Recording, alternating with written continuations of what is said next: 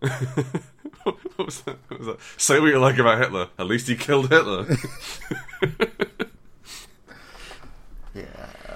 Yeah.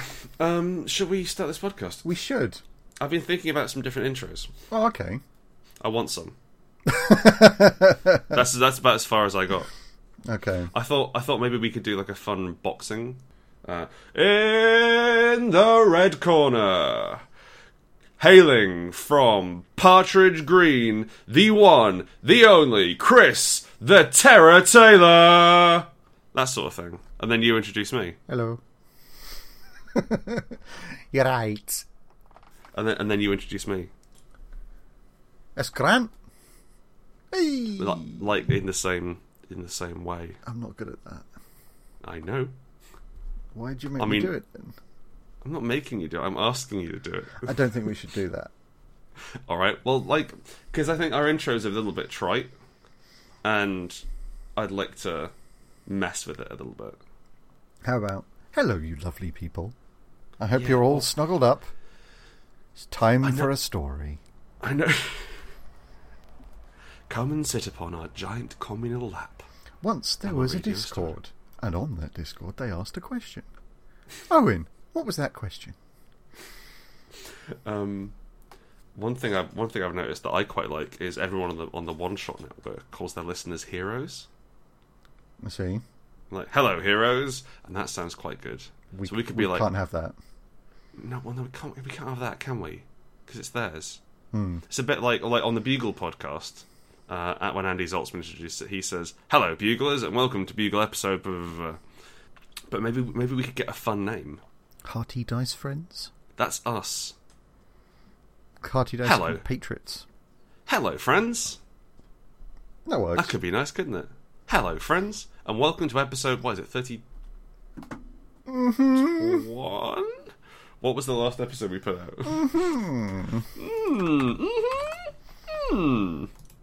I think I uploaded it and it was wrong. Yes, I definitely told you the wrong number last week. Did you see that picture of the hedgehog I posted? Wasn't he lovely? I did. Is that a recent one? Yeah. We're up to episode 31. So this is 31. Yes, this is episode 31. Episode 30 was Jackie Tabasco's wedding betrayal. Oh, okay, because I've uploaded episode 31 already to Dropbox. Yes. Well, try episode 31B then. I'm confused. I'll let you do it. Hang on, I can't upload it to Dropbox for you, matey. Patreon, Hearty Dice Friends. I think we're on about £68. 69. 69? Nice. That could have been nice. 69 it's the sex number, isn't it? That's funny, I like that. because it's a sex number. That's really funny. If there's one thing funny, it's sex. Yes, this is episode Grant and Burial at Sea. Grant and Burial at Sea. Look, I'm trying to come up with names for us. So, like, for a while, you were like the seahorse, the sea lion, the sea section, and then Burial at Sea was one that I came up with. You tell me you don't love it? Tell me you don't love it. I love it. Burial at Sea is going to be my rapper name. Right. So I suggest you do the intro, but you go nice with it. Yeah. Okay. Welcome them in. Hey guys. Okay. Folks. Sorry. Friends. I hope you're all comfy. Lie down. Wrap the blanket tight. Well, how about you do it? You seem to have a handle on it. Because I get embarrassed. You'll be okay. Buddy, it's just me and you. No, it's not. There's thousands of people looking at me with their ears. It's not thousands. Shut up. You're ruining this twice. It is on a good day, hundreds. Right. Okay.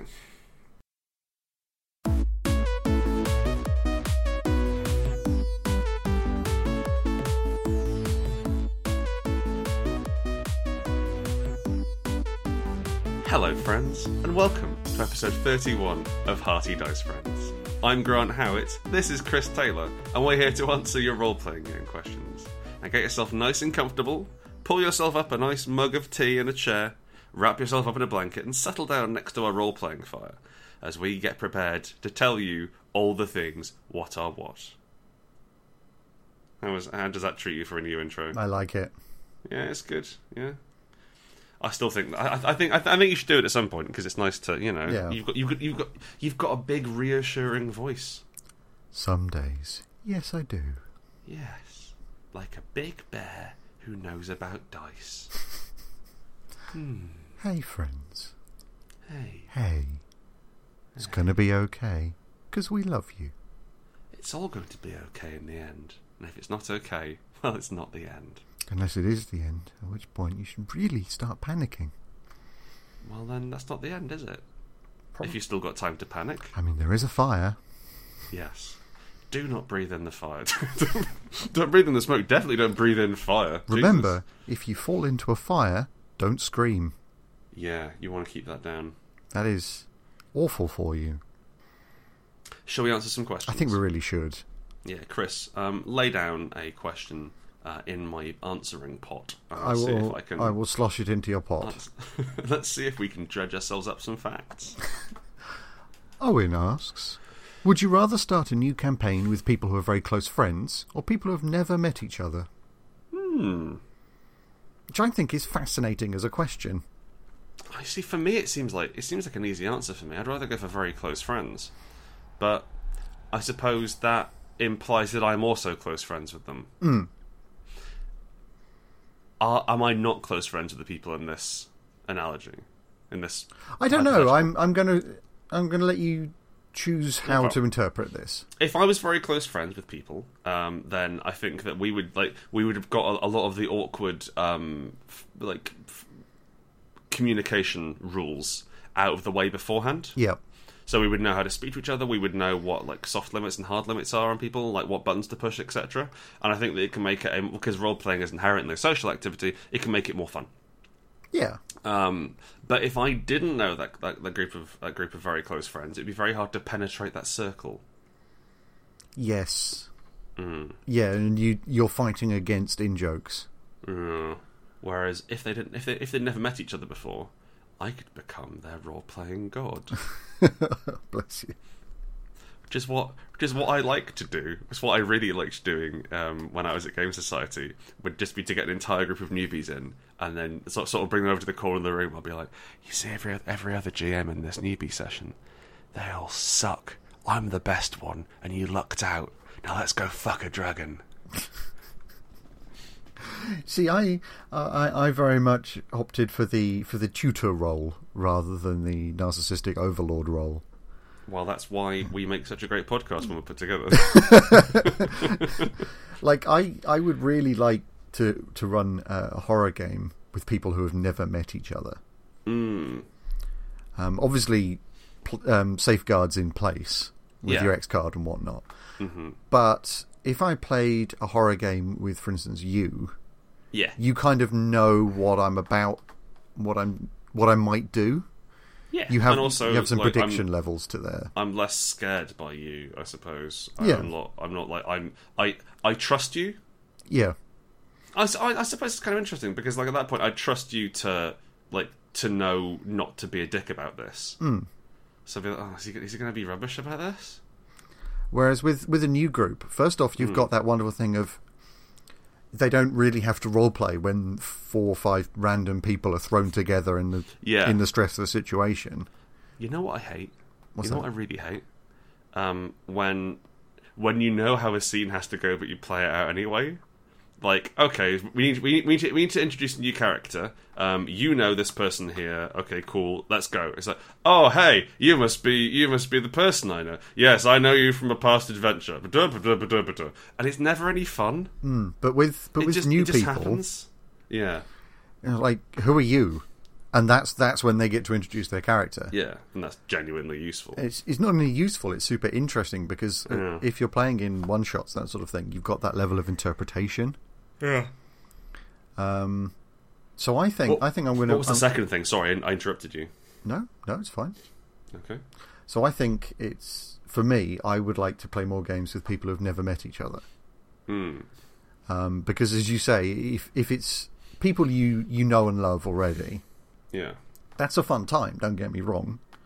but you're probably not going to be surprised, are you? No, you're not. You're not going to be shocked. You're not going to be surprised. You kind of know the flow of the evening. Also, it's probably not going to be that special.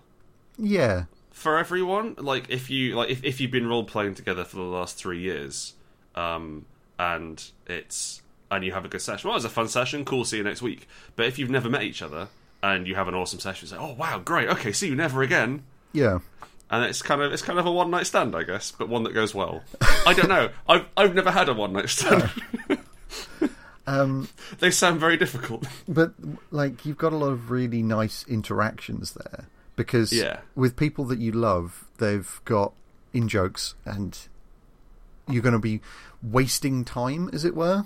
Not wasting. It's not a bad thing necessarily, but there's more in-jokes, less game. You're going to be spending time being friends rather than playing a game. Yeah, whereas it'd be nice to have everybody focused on the game because that's their link to the other people. Yeah, for sure. That works for me. Like I often find that if I have a GM for a group of people who've never met or for new players, I don't sit down.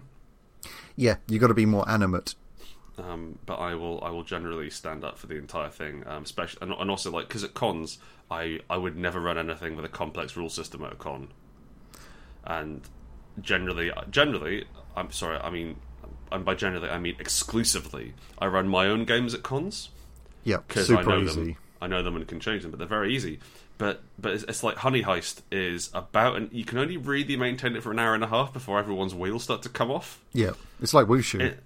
It's inherently ridiculous. I think Wushu's actually like I think you can maintain Wushu at a better pace, because it's got like that pacing mechanic with the dice. Yeah, but it is inherently ridiculous. And about 2 hours in, people are like, "Bloody hell, that's a lot of bears, mate. Are you sure? Sure you want to carry on doing this?" I've just realised the premise of this is actually insane. It's taken me this long, but I think I might have clocked it.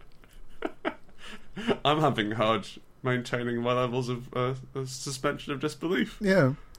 Bears can't talk. Criminals. Have you thought about this, Howard? Honestly, you can't even put a hat on a bear without it falling off. They don't have heads that are the right shape. I like to think they use elaborate hairpins. Or they have specially crafted... No, they don't have specially crafted bear hats, do they? No. I don't think they have thick enough hair for hairpins, you know? That's why they're specially crafted. They're very maybe fine. Maybe they'll have chin straps. Oh, that would look darling. All in Busby's. The Royal Guard. That's just like more bear. Oh god, they're bearskin, aren't they? It's just like that's some Necronomicon human flesh bullshit. Oh god, skin. Oh I'm so sorry, but, bears of the world. But that's just you like extending a bear. Oh. I'm not sure I'm okay with that. No, you'd be fine. I mean, bears don't fucking know. I really like the idea of I mean, they're idiots, Chris. They're less smart than birds. That's not true. They're less smart than ravens. I've seen one with a hat and a cravat. That doesn't mean... That's just someone put a hat on it. He can talk. He likes picnic baskets. Are you thinking of... are you referencing the documentary Yogi Bear? Yes.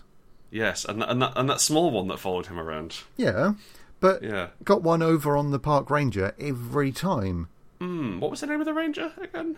Ranger. Oh, just Ranger. Because I don't know. Ranger. Because Dibble was from the documentary about the cat in a hat and a waistcoat. Yes, I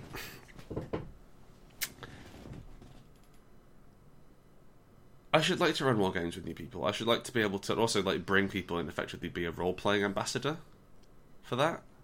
Yeah, that would be nice. Like, it's such a wonderful hobby, and it's so hard to access. It's really weird. Like, I think like it's about as easy as buying drugs. Yes, you've got to have somebody in the know. You can't just go to a shop. You can't say, hello there, I'd like a role-playing game, please. Oh yeah, here's the book. No, and that's effectively like being handed like cigarette papers and tobacco. No, that's not what I mean. I want to play the game. Oh no, you have to do that bit yourself, I'm afraid. You have to find some other nerds. So I mean, unlike buying drugs, you can just ask on Twitter and it's not illegal. Yes, but it's a bit weird, isn't it? That's a bit weird. I don't know. I'm finding it very hard to buy drugs at the moment, Chris. I haven't been able to find anyone since I moved. Oh, bless. I've been getting distressingly healthy. Oh, no. I've been exercising. I've been remembering things. No. I've not been exercising. Have you been remembering things? No, it's interesting, actually. I used to think that I did a load of stupid shit and wrote bad emails and forgot to do things because I was high. But I think I might just be a bad person. Oh, that would explain it. Because, well, I've not been high in about 6 weeks, and I still keep fucking things up and forgetting things. I think the wastrel was inside me all along. Oh. Yeah. Excellent use of the word wastrel. Thank you very much. I've got a question for you, buddy. Ask it. Alessa asks, best accessory or other unusual physical prop in an RPG? So I'm going to argue pretty heavily for the Armitage Files. Yep, that's what I was going for too. Because I've not seen anything quite as good as that in the whole of RPGs. So do you want to explain what the Armitage Files is for the uninitiated? The Armitage Files is a Pelgrane Press book for their Gumshoe Trail of Cthulhu system. And what it is, it's a load of bobbins round the twist insane scrawlings. There's blood on the page, there's ranting about monsters, there's all sorts of stuff. And what they're designed to do is that you give one page of it as handout to your players, and you go, you've just found this, investigate. And they can look through the paper and go and work out what they think is the most important. Yeah. And it's the start of an improvisational tool for an improvised campaign. Yeah, which is lovely. Yeah. It keeps referring back to itself. Yeah, but they also supply you with locations that are mentioned, with names that are mentioned, so you've got NPCs ready. So it's essentially like having a really good friend in the wings going, I've got an NPC for you. Quickly, shove them in. Yeah. Oh, I know that place. Here you go. And making you look cool. And they're really gorgeous props to hand out. Oh, they're stunning. And what's really nice is they supply them in both black and white and colour. Yes, so you can print them out. Yeah. Or if you want to have a character roleplay as a dog, that would work as I'm well. brutally colourblind. Just black and white. I'm very sorry. Yeah, it's not none I'm of this slightly red green. colourblind, you know. Are you? Yeah. How so? I have problems with mauve. So, sort of purple you can't see. Like purpley reds, I have problems distinguishing. Oh, between purple and red. Yeah. Okay. I can tell you what's purple and what's red, but I like there's an unexplored hinterland between them where I'm like, let's go red. Yeah, I can't see it super well. That's fair. That's not like I can't tell which colour traffic lights are going. Nah. So like one of my eye holes is on wrong. Oh. You know how at the back of the eyes you have a hole? And yes. That's where all the light comes in, and then it goes into your brain and seeing. I believe that's how it works. Captain Science. Thank you. That's Professor Science. I'm terribly sorry. I thought you were a military man. I've received a promotion. Oh. I think a diploma. On my right eye, it is set in the back, and that's absolutely fine. It's just a hole. But on my left eye, I want you to like imagine it's a donut. Mm-hmm. Put the donut in front of you, facing you, like on its side, so it's standing up, and then just shift it around like 20, like bring the left side 20 degrees towards you. Oh, that's what's going on in the back of my eye. Oh, that's strange. Can't see shit. No, I mean I have a funny shaped eye, but that's not anywhere near the same. Funny shaped eyes, right? That's just what happens when you can't see, right? I guess. I think. I don't know. You've got like a rugby eye, right? Yeah. Yeah, like a lazy eye, which didn't bother growing into a circle. Yeah, it's just... Oh, whatever. Lackadaisical eye. Rather than a lazy eye. A louche eye. Yeah, it's doing its own thing, and it's proud of that. It's having a nice greasy sit. Oh. Humorous. I would love to... I would honestly like to write my own Armitage Files. Yeah. And have that happen as a campaign, which I might do for Spire. Because then we could release it. Yeah, technically. We could claim that as work. Was it Ken Hite who did the Armitage Files? I don't know. I believe so. He's basically a friend. He's done some work for us before. That should be fine. He is, and also, Messiah of gaming. Yeah, pretty much. It's like him and Robin D. Laws. I mean, they have the better version of this podcast, from what I can tell. Yeah. Oh, it was Robin D. Laws who did Armitage Files. Sorry? It was Robin D. Laws who did Armitage Files. Oh, it was D. Laws? Oh, okay, brilliant. Okay, cool. Well, I will... he's also done work for me, so... There you go. Webs. Give him a little kiss and say, could you give us a hand? No. I'm just going to steal the idea. Wow. The Sparmitage Files. Oh, that doesn't sound good. No, it doesn't. The Vermissian Doctrine. That's good. Yeah, see? That's it's almost like I'm a professional writer. It's both tight and sweet. I'd love to have. I'd love to have also, like, to be able to give people too much stuff and have them, like, poke around. Yeah, I think that could be great fun. Crucially, that's the thing. So sorry, Karen. It was fine. On the subject of physical props, my wife Mary ran a game for me and a few friends called The Colours of Magic, which I think you were in the first round of it, weren't you, Chris? I believe so. And then she ran it properly for a different group. But she gave us like, the idea was that there was the spirits of magic were awakening and finding people to attach to, and there was something called the Void which was trying to eat it. It was a mage campaign played through Wad Mortals. I think I've talked about it on the podcast before. And she gave us, she had this book called the Codex Seraphinianus. Mm-hmm. Seraphinius? I think it's Seraphinianus. Well, it's got the word anus in it, and I giggled. It's an absolutely beautiful book. It is written in the 80s by an Italian architect, and it's written in gibberish, a gibberish language, and it has a load of references and art of places which don't exist. It's absolutely gorgeous. It's surreal and slightly disturbing. And what she'd done was she'd photocopied a page of that, which has a translation which translates nothing. And then, like, so it's basically it's translating one set of glyphs into another set of glyphs, and we know neither of them. That's pretty good. I think that was it. And so she clipped out all the individual glyphs and the shapes and put them in a bag, like LSD tabs. Right. And they were psychoactive in the game, but they also, but like.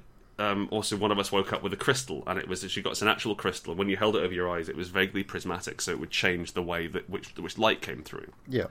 And so, if we wanted to like use the sight to see if the spirits were here, we'd hold the crystal up to our eye and look through it, and Mary would describe what we saw. And it was just like, it was really lovely that we kept finding these weird things. I think like one of us had a wand at some point, where again, because Mary used to collect crystals. Not from a health perspective sort of way, because that's bobbins, but she just likes shiny things. And so she had like a wand, and she had crystal rods and stuff, and we got to play with all these things while we were playing, and it really helped cement the game for us. Yeah, props really, really do that. It's really hard. They root it really nicely. I've always been more about people than things in my games. I have problems thinking about things. Yeah, but just something tactile. Yeah, for sure. Is a really potent addition to a game. Where do you stand on having an unloaded Nerf gun at the table for a combat campaign? I don't see the point in it. Well, because that is a tactile thing you can carry around. Yeah, but there's going to be pointing, there's going to be knocking over of glasses. And also it probably doesn't look like the gun that you're dealing with. What you want is a real steel fizz wrap. Well, I think, actually, at that point, that would be better if you get Replica Sig Sauer in. I think that would be really interesting, actually, if you had a horror game, and it was a sort of very brutal game, and you slide an unloaded BB gun across the table. Yeah. And go, there you go. Like, I think that it'd be great if it represented the gun. Yeah. Like, who has the gun? Yeah, whoever's holding the gun has the gun. But it's the fact that it makes all the clicking noises. Yeah, and it's heavy, and you can point it at people. Like again, you'd have to like make sure it was completely unloaded, and obviously make sure it's okay because it can be traumatic having a gun pointed at you. Just throwing it out there. Okay, so like I do want to recommend every resource would not recommend pointing a BB gun at someone at close range. No, I would trust Chris and most of my friends to keep a gun unloaded when we were playing around at the table. Yeah. I would not trust most people to do that. No, that's fair. Nor would I do it to most people. No, but like think of the weight that adds to the game when suddenly there's a gun on the table, and that's what's just happened in the game. Yeah. And I think especially if you can throw it on there, I'll slide it across. Yeah, to get that sort of grinding, like sliding along the bar noise. So I think the best accessory is the Armitage Files / the Dracula dossier. A gun. A gun. Oh yeah. The most what unusual physical props are there? I use scarves a lot. Really? I use scarves when I'm doing webcam stuff. So if I'm playing a game over webcam, I will because I generally wear a scarf at all times. I wear a pashmina most times of the day, and it's quite a useful thing because if I want to play like when we were playing Spire, I sort of I put on a blue pashmina to be I'm an elf here, darling. I'm very louche. I'm a high elf, and then I wanted to play the leader of their cell, so I got the black pash and pulled it up over my head into a hood. That's nice. That kind of very simple costuming. Yeah, and one of the things which I learned again from improv, which I promise there'll be one show I don't mention it, but every mask came with a scarf. Okay. Or every mask came with a scaff if you're northern. And I the reason is if you just put a mask on, then you can still see the person's hair and their shoulders, and it becomes harder to slot them into a new character. Whereas if you cover the scarf was intended to be worn over the head, not like tight, like a hijab, but more just like you put it over your head and then come on stage. Just sort of loose hood. Just a loose hood hanging down over the shoulders, and you can sort of throw it over. You can dress yourself how you want, but it breaks up the shape of you. And at that point, all they can see is your arms and legs, basically. Yeah. And I would be on stage with people, and I wouldn't know who the hell they were. That's wonderful. Because there isn't enough for me to, all I've got is their height. And seeing as I'm 6'2", basically everyone's shorter than me. Yeah. Aside from you, so they're just all one person. Wow. It's like every child under 12. Yeah, they're all one person. They're all the same age. I was recently at a wedding party. Oh yes, and there was an awful lot of kids there. Yeah, but there were an awful lot of those kids who have really just gotten into running. They're that young. They've just gotten into running, and they're cute as hell. Most of them in tiny kilts. I think I do quite like it when we dress children up as little adults. I think that's quite cute. Yeah, but my eye line is so high that I was not noticing them. And they were just running about, and they weren't noticing me either. Because you're just like furniture. Because I'm just like furniture. So we were both walking into each other. Did occasionally they get under your feet and you'd trumpet and run away from your handler? It definitely felt like that. Like suddenly I'd have a kid would run into my leg and then grab it. Yeah. In a sort of I'm at home base sort of way. Yeah. Oh, I see. They were using you as a base. Yes. It's like this is awkward. I've got 3 children attached to my legs. How do I say I don't want children attached to my legs? I'm kicking. I've got a question for you, by the way. Question me. This is so. Everyone played playground games when you were growing up, and playground games are a fascinating thing because there's no formal guide to playground games. No. You don't buy they're folk games, but it's not like we have come together to play or even something like Rounders, which is kind of as close to a folk game as you can get whilst being a sport. I think I loved Rounders. I fucking love Rounders. You got a club that you had to throw. Sorry, that you had to throw. Yes, you had to throw it. There was an enormous bucket of clubs, one-handed clubs, the sort of thing which kind of like Gangs of New York shit. Yeah. You got that, and you pull them out. Sorry? Truncheons. Yeah, and invariably, a dog had been at it. so it's those wooden club had been chewed, and it had like a masking tape handle. And someone throws a ball at you, and you smack the ball one-handed and run. And it was the one sport I was good at because I imagine you weren't bad at it. Actually, no, you were quite sporty, weren't you? I was very sporty growing up until the accident. Until the accident, yeah, which is like something which people say is a joke, but you actually had an accident. There was literally an accident. Yeah. But I was basically always this tall. I used to be a slightly chubbier boy, so I could never run. But compared to the fucking munchkins in my class, I could belt that thing out the yard. Yeah, you just smack it and then walk round. Because I was the size of a full-grown man at the age of 10. Sorry, you were talking about folk games.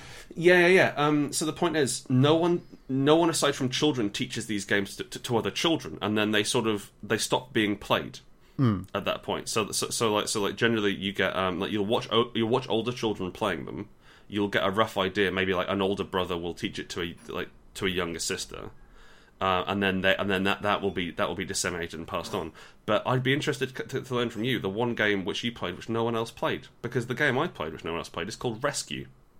What's that? Tell me about that. I loved Rescue. It was vaguely tactical. Okay. So it's team-based tag. You have a base, and you divide up into two teams, and one team faces their base and counts to 100 or whatever, and the rest of the team spread out, and the other team spreads out across the playground. And then it's the job of the people who own the base, as it were, to catch the entirety of the other team. They just tag them and they're caught. Once you catch someone, they go back to the base and they have to stay there. But if you manage to run up to the base, slap it, and shout "rescue," and then the current year, that's amazing. So it was Rescue. Was it Rescue 96? I think Rescue 95 was what I used to say when I was playing it. Rescue 98, and you'd play it, and that would free everyone who was on the base. Oh, okay. And then they'd run. So there was kind of an interesting way, because like it wasn't played for points or anything. You just played. Yeah, but there's a dynamic there. Yeah, and so like you played and then you swapped sides, and there was a tremendous amount of fun to be had, because it was stealth and speed based. Like if you were smart about it, you could sneak up, because it's effectively a pervasive game, in that it's played in a playground with lots of other games going on and other things happening. You can sort of use those other things as distraction or part of the game, rather than we're on the rescue field and this is time for rescue. Yeah. It wouldn't necessarily work if you just played it like paintball. It's the fact that it exists throughout that. And I wondered if there was a game which in your school which was like that, which like just no other fucker has heard of. I don't know if nobody else has heard of it, but we used to play Steeples a lot. What's Steeples? So you've got the standard safe area home base. Right. But if you're tagged when you're running about, you stand with your legs apart and your arms out. Oh, like Stuck in the Mud? Kind of like that. Okay. And you've got to go through the other person's legs to get them free. Yes. We used to call it Stuck in the Mud. Oh, right. Because you'd be stuck in the mud. But the wonderful thing is, like, it didn't matter who goes through the legs. So people who weren't playing... Oh, right. ...would suddenly go, oh, shit, and save somebody. And they'd stop what they were doing, save somebody, and then go back to what they were doing. Yeah, I'm alright with that. We had we played a Nerf war with my extended family on my wife's side when we went to Cornwall a few years ago, and like it was an objective based game called capture the flag game around tea towels called, and I quote, Tea Towel Panic, which I like a great deal. But it was great because like I sat down with my nieces and nephews. I was like, all right, guys, we're gonna design a game. Let's do this. And so like we wrote a game together, and we played it, and we tweaked it, and it was a great deal of fun. But Mary's father, he's getting on a bit now. He didn't want to really take part in a Nerf war. But what he could do was wander around and pick up a load of bullets because they were really bright colours and easy. Like his eyesight isn't great, but it's pretty easy for him to see. And so Grandad became a walking ammo dump. Oh, that's lovely. In that if you ran out of ammo, you had to sort of get to Malcolm, run up and poke him. You just throw some darts in your hands. But that's I had a lot of time for Rescue, and I have a lot of time for these games which are invented with no and also things like one of the things which bothered me. Kids would start making up their own rules. Mm. Because there's no curation, there's no refereeing, aside from like having people who are just doing it themselves. Well, it's refereed by community. It's refereed by community. So like for example, I think the easiest one I can imagine is when you were playing jumpers for goalposts, etc. Yeah. When you were kicking a ball between some jumpers to play football, there was an imaginary bar you could kick it over, which was too high. Yes. And that was, and it was perhaps a foot above the height of the person who was in goal. Yeah, and that was fascinating to see that, or like to have I remember I kidnapped two people in Rescue again. Not like a, not do like a clarify, please do clarify. And they turned to each other and they did some sort of bullshit. Like you know how girls did those mysterious hand clapping routines, which boys were never allowed to see. Yeah,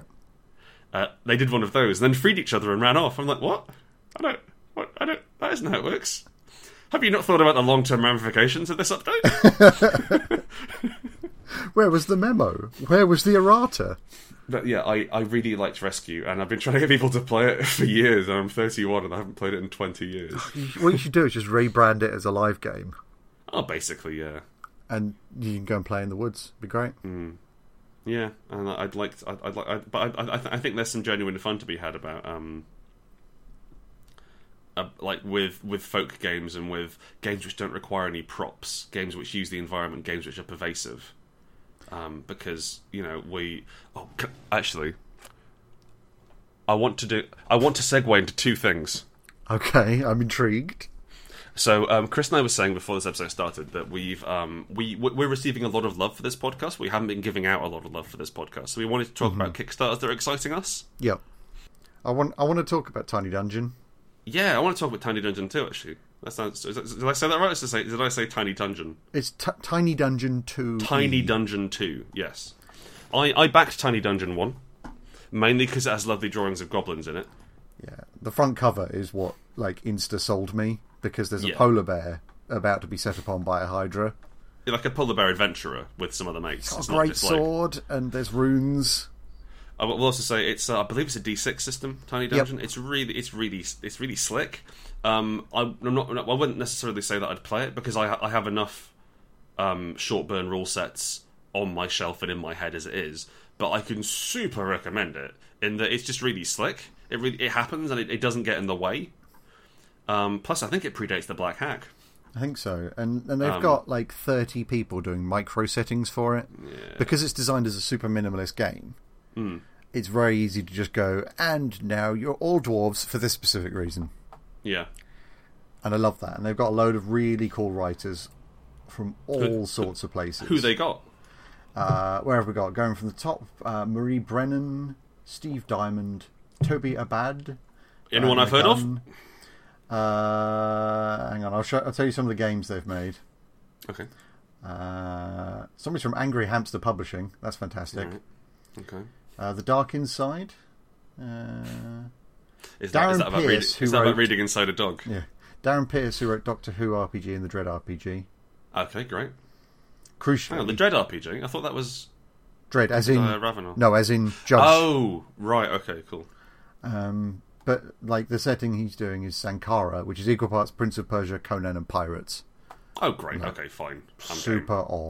I'm game. Put that in my pipe and light it. Yeah, there's a lot of really cool stuff in there. Yeah, I can recommend it from a rules point and the fact that you get goblins. But the best thing about it, the absolute best thing is for $110.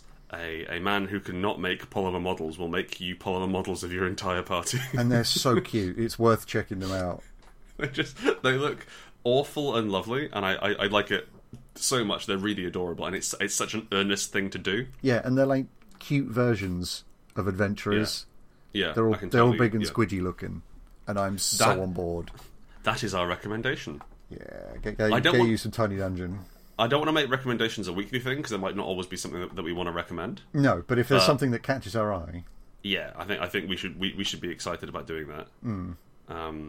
Mainly just so it gives me an excuse to talk about Necromunda on the podcast some more. When that comes out, yeah. Yes, well, when it's up for pre-release, at least. Yeah, and then again when it comes out. I can't wait. Let's get back to the questions. Let's. Bell asks, how to introduce a time-travelling paradox into a game? So, putting time travelling in your game, super easy. Yeah. Congratulations, there is now dinosaurs. Hang on, is it? Yeah, congratulations, you have gone back in time, now there's dinosaurs. Oh, okay, so like moving people backwards in time. Yeah, backwards, forwards in time. Cool, not a problem. Yeah. You die instantly from a megavirus. A paradox? That's super hard to do in a game. It's very difficult. I think you might have to simplify it down. I'm gonna use my rationalization from Betrayals I had last week. Is that you work out why this has happened. Yep. You bring in facts and then you work backwards rather than you try and extrapolate from the butterfly flapping its wings to cause a hurricane. We killed the dinosaurs 100,000 years too early. Right. What does that mean? That's super difficult. Yes, I don't know at that point. I guess at that point, ask the players. Ask the players. Hope none of them have a degree in this sort of shit. Or hope one of them does and can explain it. Yeah, well, it's always a problem. It's always a problem when a player knows more than the GM. That is all the time when I GM. That's why I don't use established settings anymore. I ran that one game in Discworld, and the player was like, "That's not where it is." I was like, "I don't care about this anymore. I hate you." Wow, you just ruined the game. Strong. I don't know. It's really hard because, like, one of the things I've always wanted to work into games is prophecy. I've always been fascinated by prophecies, and also like how the idea of a self-fulfilling prophecy, or the idea of like, well, you only did it because you said you were supposed to do it. Yeah. But then at the end, hang on. Maybe it's more complicated than you first thought, or like using prophecies as effectively spells. So like, and it is decreed that when the 4th bell rings, the Empire shall fall. Right, we got to ring those 4 bells, guys. And then the Empire falls because of X. And the Empire falls because of X, but it's like, we need to meet the condition, like, we need to speed up this prophecy. But the problem is, in role-playing games, you have free will. It's like the real world. And so it's very hard to prophesize things and get them right. If you get them entirely right, it's boring. And if you get them wrong, there's no point. The interesting thing about prophecies in games is, in stories, is when there's a surprise or a twist halfway through or towards the end. So it's like, oh, that's what it meant. I see. Yeah, or like they go, no, I shall never ring those bells. Yeah. And then they end up ringing the bells. Yeah, they accidentally like pull a string which they think was summoning a waiter with a cup of tea, but in fact it's ringing a giant bell. Something like that, yeah. Yeah, they fall into a bell from a great height. God, and also like hard enough to make it ring as well. Yeah. You better hope that's a small bell. Oh, God.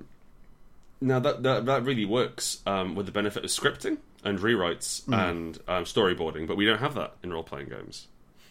I think that one way, I'm actually answering a different question here, but I think that one way you could do that, which would be very interesting, is to write those prophecies into the characters from the start. In that, like, you say to a character, when the world ends, you will be wearing red. And at that point, then, like, they're like, well, I'm not going to put on red until the world ends. But they can use that in a way. Like, yeah. Actually, I want to... So it's like, just to reference my own game, Sean Bean Quest, which has this in. So in Sean Bean Quest, when you roll up your Sean Bean, you roll up your Sean Bean's means of death. Okay.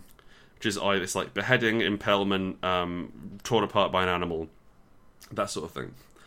And then whenever you interact with that sort of thing, you get an extra dice because you draw power from the death energy. So like if you're, I think in the Shut Up and Sit Down podcast where they played it, one of the Sean Beans was going to be torn apart by a tiger, and they had to persuade a mayor to let them put on a show. So the character walked in and says, "Walking in, I try and persuade the mayor to put on the show. I calmly stroke his tiger for good luck." And I think like giving players the capacity to push those things forward could be interesting. But paradoxes, no. That's my standing on them. No. I think it's so difficult. I mean, one way to do it would be in a very scripted adventure. Yes. And then have an adventure at that point, is it? Well, no, but you could have swap out characters that are just different now, because now they're fish people. Because we evolved that. Okay, maybe we're looking too big. That's not a paradox, is it? That's just changing the past. That is true. I think what Bell's asking here is having something which doesn't fit. Yeah. So I went back in time and killed my parents. Yeah. I think I'm a fan of the theory that once you step inside the time machine, you generate your own timeline. Okay. Which is not a theory that many people share because it's false. The Back to the Future. No, not really. In that, so let's say I can go back and forwards in time. Yeah. My parents made me, and I got a time machine, and then went back and killed my parents. I'm from my original timeline. I still exist because I'm here, but my parents are now dead.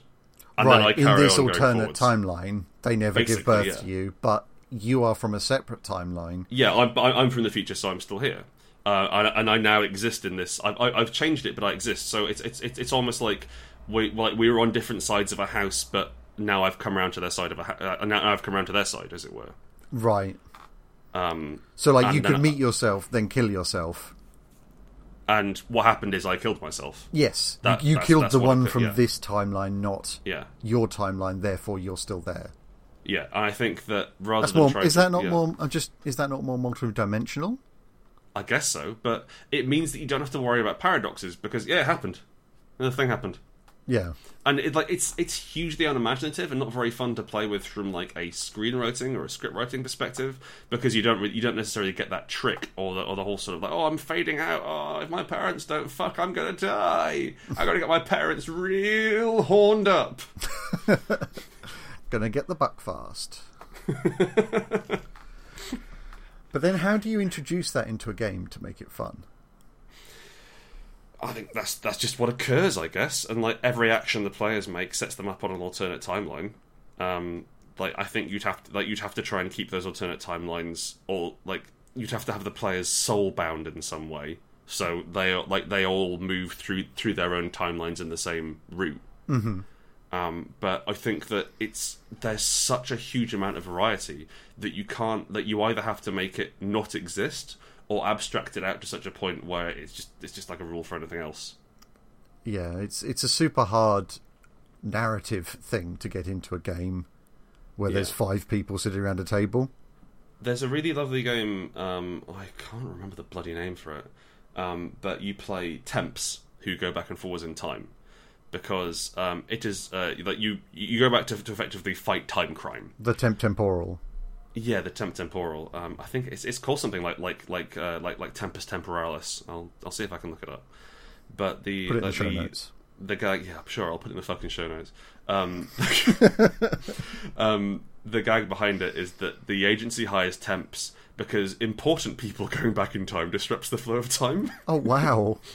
And I've been a temp. I appreciate that. I get it. Yeah. In that while you're a temp, you do not have a massive impact on the world, so you can be sent back in time. So the way it handles time travel and paradoxes is that it gives you superpowers you can use, basically. So like you can, if you fuck up a roll, you can go back in time and try it again.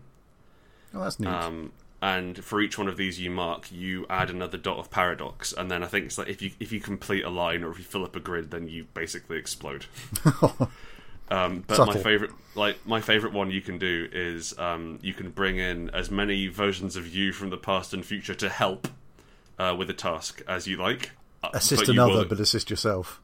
Yeah, but you will explode from paradox if you do too many of them. That's really neat. So like that basically handles it handles paradox as a resource, and I think that like taking it from the idea that the time stream is flexible and malleable, but it will snap back to what is, in inverted commas, the true time paradox. Yeah. And so, the true time stream, and so you can futz with it a bit, but if it notices, then it's like nope, and basically it's like white blood cells. Okay, yeah. It cleans itself. It cleans itself like an elemental force, which is a bit narrative-y. But I think that's probably the easiest way to handle it, honestly. Yeah, exceptions have to be made when you're trying to do this in a communal storytelling space. Yeah. Plus, also, it requires you to think in a fourth dimension, and I have enough problems with the 3. Yeah. You're more of a 2-dimensional person. Yeah. I can't see in 3 dimensions. Got that depth perception issue. Yeah, but the whole sort of donut eye gives me that problem. So I only ever really see anything as sort of a flat plane. And so the idea of seeing things in terms of time really throws me off. Why? Yes, so how to best introduce a time-travelling paradox into a game? Don't. Or if you do, try and have a bit of research into games that do that well. Which we can't tell you about. I'm guessing things like Time Watch. Yeah, you know what? I haven't read it. It's on my bloody shelf. I haven't read it yet. You really should. It's got a dinosaur on the cover. Yeah, it's true. That's the rule you have for all your books. It's a solid intro to any book. Cool dinosaur. I'm in. Sir Vampire from Reddit, and that's vampire with a Y. Which is the best spelling of vampire. Sir Vampire asks, how to write an interesting adventure? Well done on the voice. Thank you. I liked that. Bit of a generic question, this one. But that's why I liked it. Mm-hmm. Well, are you prepared to answer it? I'm prepared to make a start. I'd like you to contribute. Well, we'll see. So, the first thing you need to find is the nugget. The kernel around which all adventure is built. The good idea. The good idea. The cool thing. Mm. That's your start point. Shall we write an adventure now to prove it? Let's write an adventure now. Okay, what's the setting is Mystical Wild West. Mystical Wild West. Okay. Yeah. All of the native people of the area have disappeared. Mm-hmm. Oh. They've just gone. Now that's an interesting one, because some folk are going to think that's a mighty fine thing. Mm-hmm. But some good thinking folk might think that's a problem. Right thinking people. Right thinking people. And so that's kind of like the, I suppose, like that isn't the kernel, that's the lead-in. That's the setup. Yes, but also the kernel is where they've gone. Yes, but it gives you an interesting set of environs to play in. So you've got your frontier towns and whatnot, but you've also got these abandoned areas of the indigenous population. You've got sort of ghost towns that have suddenly arrived. Yeah, that's kind of cool. I like the idea of I like the other thing as well, which you need. You need that nugget, you need that kernel. But I think the way to write an interesting adventure is to either specifically tailor it to the players, or to provide hooks and specifically ask the players to attach themselves to the hooks. Yes, I mean that's what things like the Armitage Files that we spoke of earlier do very well, because you personalise the hooks based on the players. Yeah. So like for example, saying one of you has a sister who married into one of the indigenous peoples, and she's gone too. Who was it? What was her name? Clara. Okay, brilliant. It was Clara. Now, which one of the rest of you always loved her and wish she hadn't moved away? That would be James. It was James. Oh, James the preacher. Well, he's a failed preacher. Devil took him. Had the devil in his belly from all that rot gut whiskey he was drinking. You're just happy we went with Wild West Frontier so that you could do the voices. Yes, I'm allowed to do American accents. I think. I think you are, because they're in charge. That's fine. Plus, I started watching Westworld last night. Oh, really? Yeah, it's alright, actually. Good. Bit rapey, honestly. Oh. Like, right from the off, it's like, rapes? I'm like, could you not? Could we get in 7 minutes without a rape? That'd be great. Yeah. But, it's got, what's his name? It's Anthony great, because half the people in Westworld can really fucking act. Yeah. Like, it's a potent cast list. Anthony Hopkins, obviously incredible. There's a really fascinating lineup of people who are great when you put them next to each other. And the other half of the people are simply there. There's one woman who acts solely through pointing, and I don't believe she's heard English before, because her intonation's all off. And it's really wonderful. Like having a really daft sci-fi story, but also occasionally having just two people who can't act being forced to push a scene forward. Like you can physically feel the director making the best with what they've got. Anyway, so James is a preacher man, and he was a preacher man, and the devil took him, and so now I like to believe that he's got some sort of like he's got the devil's own luck power in terms of but what you're doing there is you're writing the characters. Oh, hear me out here, right? Okay. I'm writing the characters for sure. What I was about to get to is when you have character hooks, like someone's just yelling in the back garden. When you have those characters, then you start hooking the adventure around them. Yeah. And so like that, I think I was just getting a bit excited about the idea of playing a fallen preacher. But the idea is that cool. Okay, so like we know James always loved Clara or Claire, whatever her name was, before she left. Clara. And also, like, he's probably interested in faith, he's interested in magic, he's interested in the weird elements of the setting, so, like, we can up the weird. Yep. Around him. Sorry, my entire house is full of people shouting. Good. Well, not my house, the environs around my house. So you let them in? going to wait until I stop shouting in the corridor, if that's alright with you. That's fine. They're never going to stop. Oh, they've moved into the back garden. Okay, brilliant. Fuck it. So, we've got one hook down here. What happened? Or, more excitingly, I guess, what are the 4 things that happened? The 4 things? So, the point is, I think one of the ways to write an interesting adventure is you don't just have one path through it. You've got, you think of it in terms of, what was the idea of island adventure design I read a website about recently. And so the idea is that you view your plot as a series of floating islands. Okay. And so your players start off on the mainland, and then they have all these islands floating around, which are like this NPC and this location and this event, or this fact, this plot line, and then you realise that if they want to get to this plot line, well, we've got to lead them onto it somehow, but we can set it up through these 3 things, and what you're doing is rearranging the parts of the adventure so that it's so it all sort of joins up. Okay. But one of the things which I've really enjoyed is not having here are 3 reasons why it might have happened. Pick one. Yeah. Here are 10 routes into this bit. The Alexandrian recommended having 3 clues for each mystery. Don't just have so once the players find this, the game can continue. The idea is that you want to be pushing this forwards. You want people to find this, so you want to drop this in when you can. You don't necessarily have to run up and put it in their laps.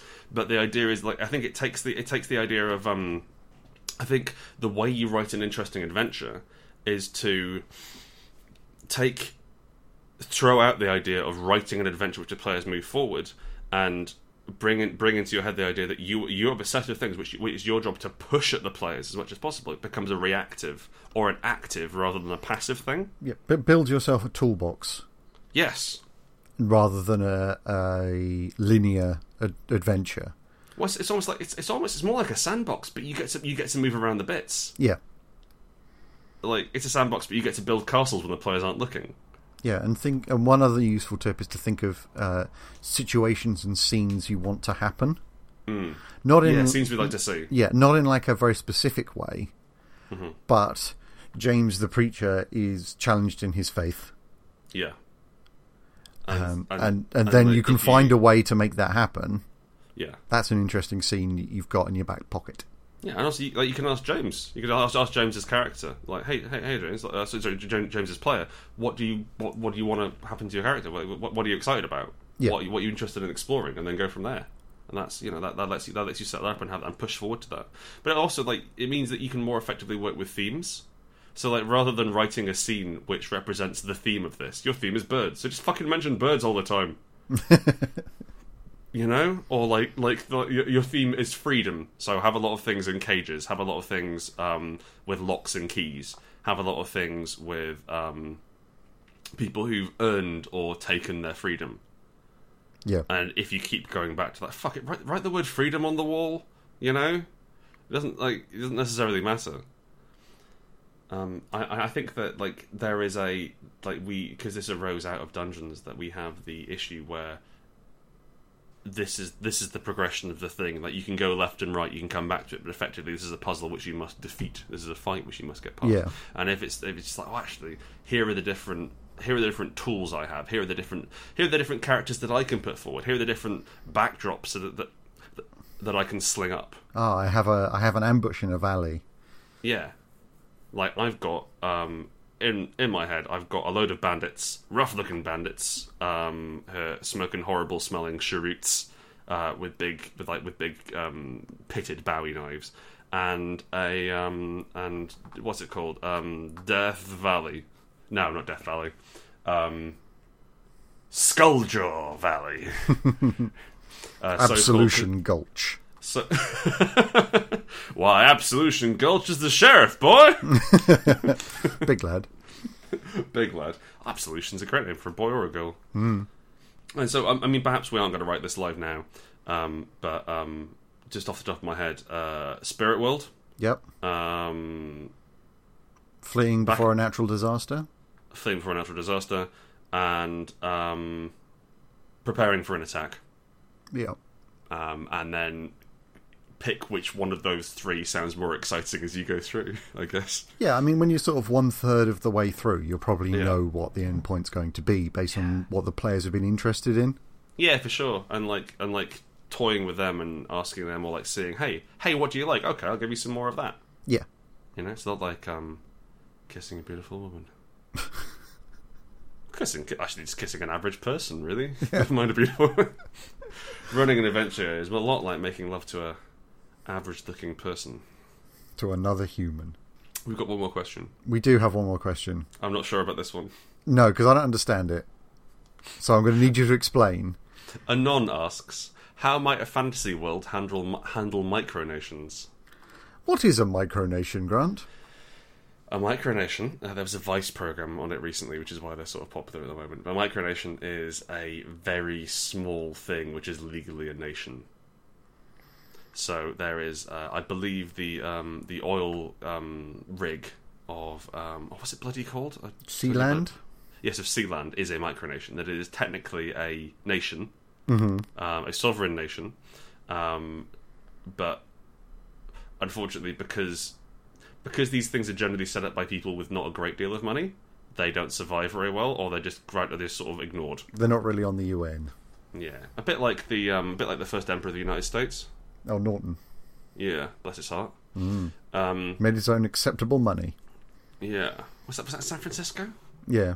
Yeah, they accepted money with pictures of Norton on, which I think is great. I think that there's some fun ideas. So, like, one of my things about fantasy is one of my fun. One of the things I like most about fantasy is that you can take ideas and run wild with them and be daft. Yes, and so as silly as you want, really. I like the idea of each dwarf being a micronation. A sovereign state unto themselves. Yeah, each dwarf is each dwarf's armor is a micronation, and they can possibly. I mean, you could have allied micronations who hang out with you. Yep. Like, I'm not. It'd be interesting because, like, there's not much. It's not at all different from your rights as an individual at that point. Yeah. But I guess you could be invaded. Yes. Somebody nicks your armor and makes off with it. So, like, you've also got the opportunity to have, because one of my favourite things about fantasy is hovering shit. So you could have a you could have the micronation of Cataclysmia, which is travelled back in time from the end of the world. It's a hovering castle full of evil wizards. Yeah, I mean, they are technically their own sovereign state because they're not on land anywhere. Yeah, interestingly, there's actually a published D&D setting that does this. Mm-hmm. Ravenloft. Oh shit! Yeah, of course. It's just hit me. Ravenloft is a fantasy world, admittedly gothic horror fantasy, that has micronations. Yeah, and they're all very different politically, and they're very hard to get to. Yep. You can't cross between them unless you go through the mists. How does it work in Ravenloft? You go through the mist. You can cross between them. Okay, but the Dark Lord can close the borders. Right. Okay. The Dark Lord is whoever's in charge of that nation, right? Yeah. Whoever's essentially each land is a prison for a specific person. Right. Okay. Like a hella cool prison. Yeah, but Ravenloft as an entity, the mists take the person and a replication of their land. Right. Okay. And use it to imprison them in a pocket plane, essentially. So if you get too evil, they just sort of shove you off to the side. Yeah, they take you out of reality. But they also give you like a load of peasants. Yeah. To be buds with. I say buds, eat. Yeah, or whatever it is that you do, subjugate, etc. I've got to say, like, that's such a fucking brilliant idea for, like, how do we get every horror trope into a campaign, but keep it logically consistent? Mist. And also, like, the mists are really interesting because are they good? Yeah, they must be. Or are they collecting all the worst of the world for a reason? I like the way that they're I suppose like they're opposed to evil in a way. We can put that in that they take evil away from the world. I like the idea that good and evil are sort of measurable forces in D&D. Yeah, because and also the same way that gold is a measurable force. Yes. But like you can detect if someone is good or evil, which is such a fascinating idea. Yeah, it's a wonderful concept, isn't it? How does that like? how does that work? Because I'm of the opinion there's no such thing as a good person, just good actions. Mm-hmm. And you can do, but like you there's people I like, and like you can be a fascinating person, you can be a wonderful person, you can be brilliant, but you can't be good, as it were. You can only do good things. Yeah. You know, intention doesn't really have any say in the matter. And so it's fascinating to have the idea that, oh no, I can tell this person's bad. It says, but I guess it's more like, do you agree with this person or not? Yeah. It's kind of like a button. Are you going to get on with them? No. Okay, cool. I'll kill them. I understand. Yeah, but Ravenloft is a prime example of those micronations. Yeah, and how they're antagonistic towards each other, but ultimately can't really do very much because they can't leave their borders. Yeah. Was it the Romani who can move between the borders? What are they called? The Vistani. The Vistani, yeah. So the Vistani are really interesting because they're modelled almost bang on to the Romani. Yeah. Their own sort of specific quirks and whatnot. But they're the indigenous population of Ravenloft. Yeah, they're from Ravenloft. Man, that's gotta suck once the vampires show up. Yeah, but the thing is, like, the first thing that was drawn into the world was Strahd von Zarovich, which is your Transylvania Big Daddy Vampire stuff. Yeah. And they just appeared there. Oh, okay. They arrived at the same time as Strahd. Yeah, so he always had problems with the Romani because it's part of the vampire myth, and so it's like the mists created them at the same time to torment him. Oh, cool. Okay, I can dig it. And then they sort of spread out and occupied all the lands, and they're really interesting as a people. Man, I really like Ravenloft. I played Ravenloft for years. Yeah, I don't think I'd get on too well in a campaign of it because it seems pretty fucking grim, but I love reading it. It's genuinely, it's really nice as a campaign because it does points of light better than standard D&D does. That's true. You're like in that you're literally a point of existence. Yeah, and it does beautiful, wonderful goodness in a way that nothing else can because the very land is evil. Yeah. So when somebody does something good, that's wonderful, and it celebrates that. I remember we played a game of we played a plane hopping D&D game back in our first year. Chris GM'd. I was playing, and we went to Ravenloft for one game. I think Chris put it was like a ghost story. Yeah. Story. It was really good fun. But our rogue stole something, and she coughed up a load of moths. Yeah. And since then, I think I've put coughing up moths into almost every game I've run. Yeah. There's something so evocative about coughing up a load, because like, if they're alive, that's bad. If they're dead, that's also bad. There's no way that coughing up moths is a good thing. And they're sort of flopping around, and their wings are coming apart. It's such an awesome image. Yeah. Such a fragile thing. Like worms, I could see why worms would be in me. In a way. You know? Yeah, kind of, like, I can see that they might want to hang out in my bits.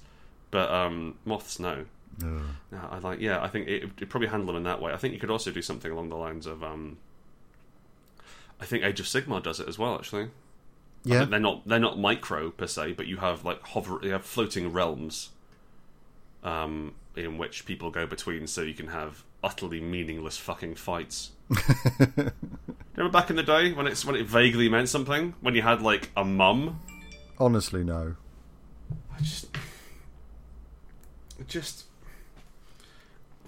I liked it when it was like, this is the land of Tilia, and it's full of Italians basically, and it's a trading port, and everyone, and like it used to be a load of individual city states, and here's the name of the place, and here's their cuisine, and here's different regiments from it. Okay, what we got now?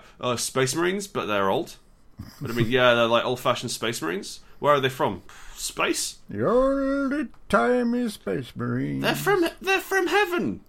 They come in from heaven, and it's just, I don't care about. They don't like. They're fighting because they have to.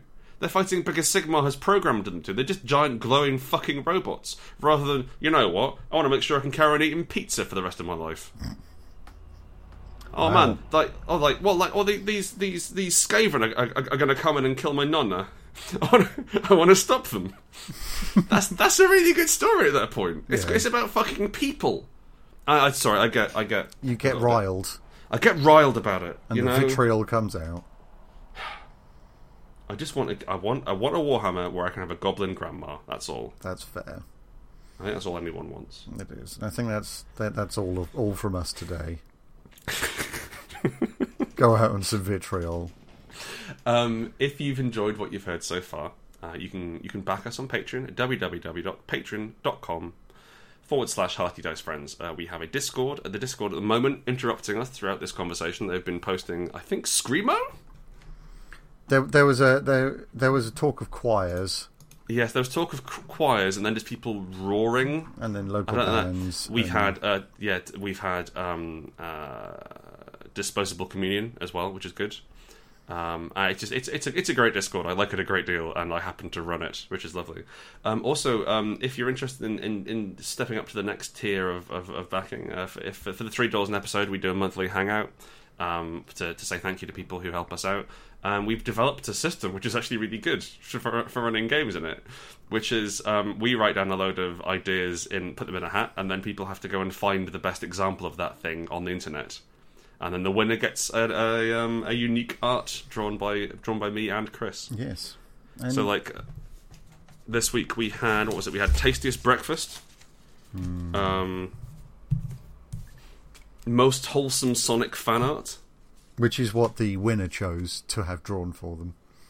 Yeah. Most Expensive HDMI Cable. Most Egregious Use of Steampunk. A Boyfriend for Chris. Mm-hmm. A lot of orcs. And these were it's surprising. We basically send you on a scavenger hunt and you can win prizes, and it's a really lovely way of spending an hour and a half on a Wednesday night. We're going to be running the next one on Wednesday the 20th. Yeah, so 2 weeks time. We're going to run the next one on Wednesday the 20th. So if you're interested, come along. But crucially, what the Patreon does, it lets us do this, which is amazing. Yes, my God, sorry, I should also mention that. You really should. We're up to $69 an episode, which is nice. Because it's the sex number. Because it's the sex number. But thank you all so much. Yeah, thank you so much. It's fantastic. Also, you can follow us on Twitter at HDF Podcast. If you want to send us an email, we are heartydicefriends@gmail.com to ask us some questions, or just simply post it on Reddit and hope it does well. Upvotes. Upvotes gets you in the podcast. Yeah, that's us for this week. Thank you so much for listening. You've been lovely. Also, Chris, I just want to say I'm not sure about the way we say goodbye at the end of the episode either. Okay. I think it's a bit wacky. Okay. So maybe, can you think of like a closing catchphrase we have? Goodbye. It's not quite. It's not quite the snappy. I don't know. Closer. Listeners, if you have any ideas, friends, if you have any ideas for... I like that already, that's nice, isn't it? Friends, if you have any ideas for things we can say, please do send them in, because we use up all of our good ideas on writing books. So please do send them in. Until then, I've been Grant Howard. And I've been Chris Taylor. Goodbye. Bye.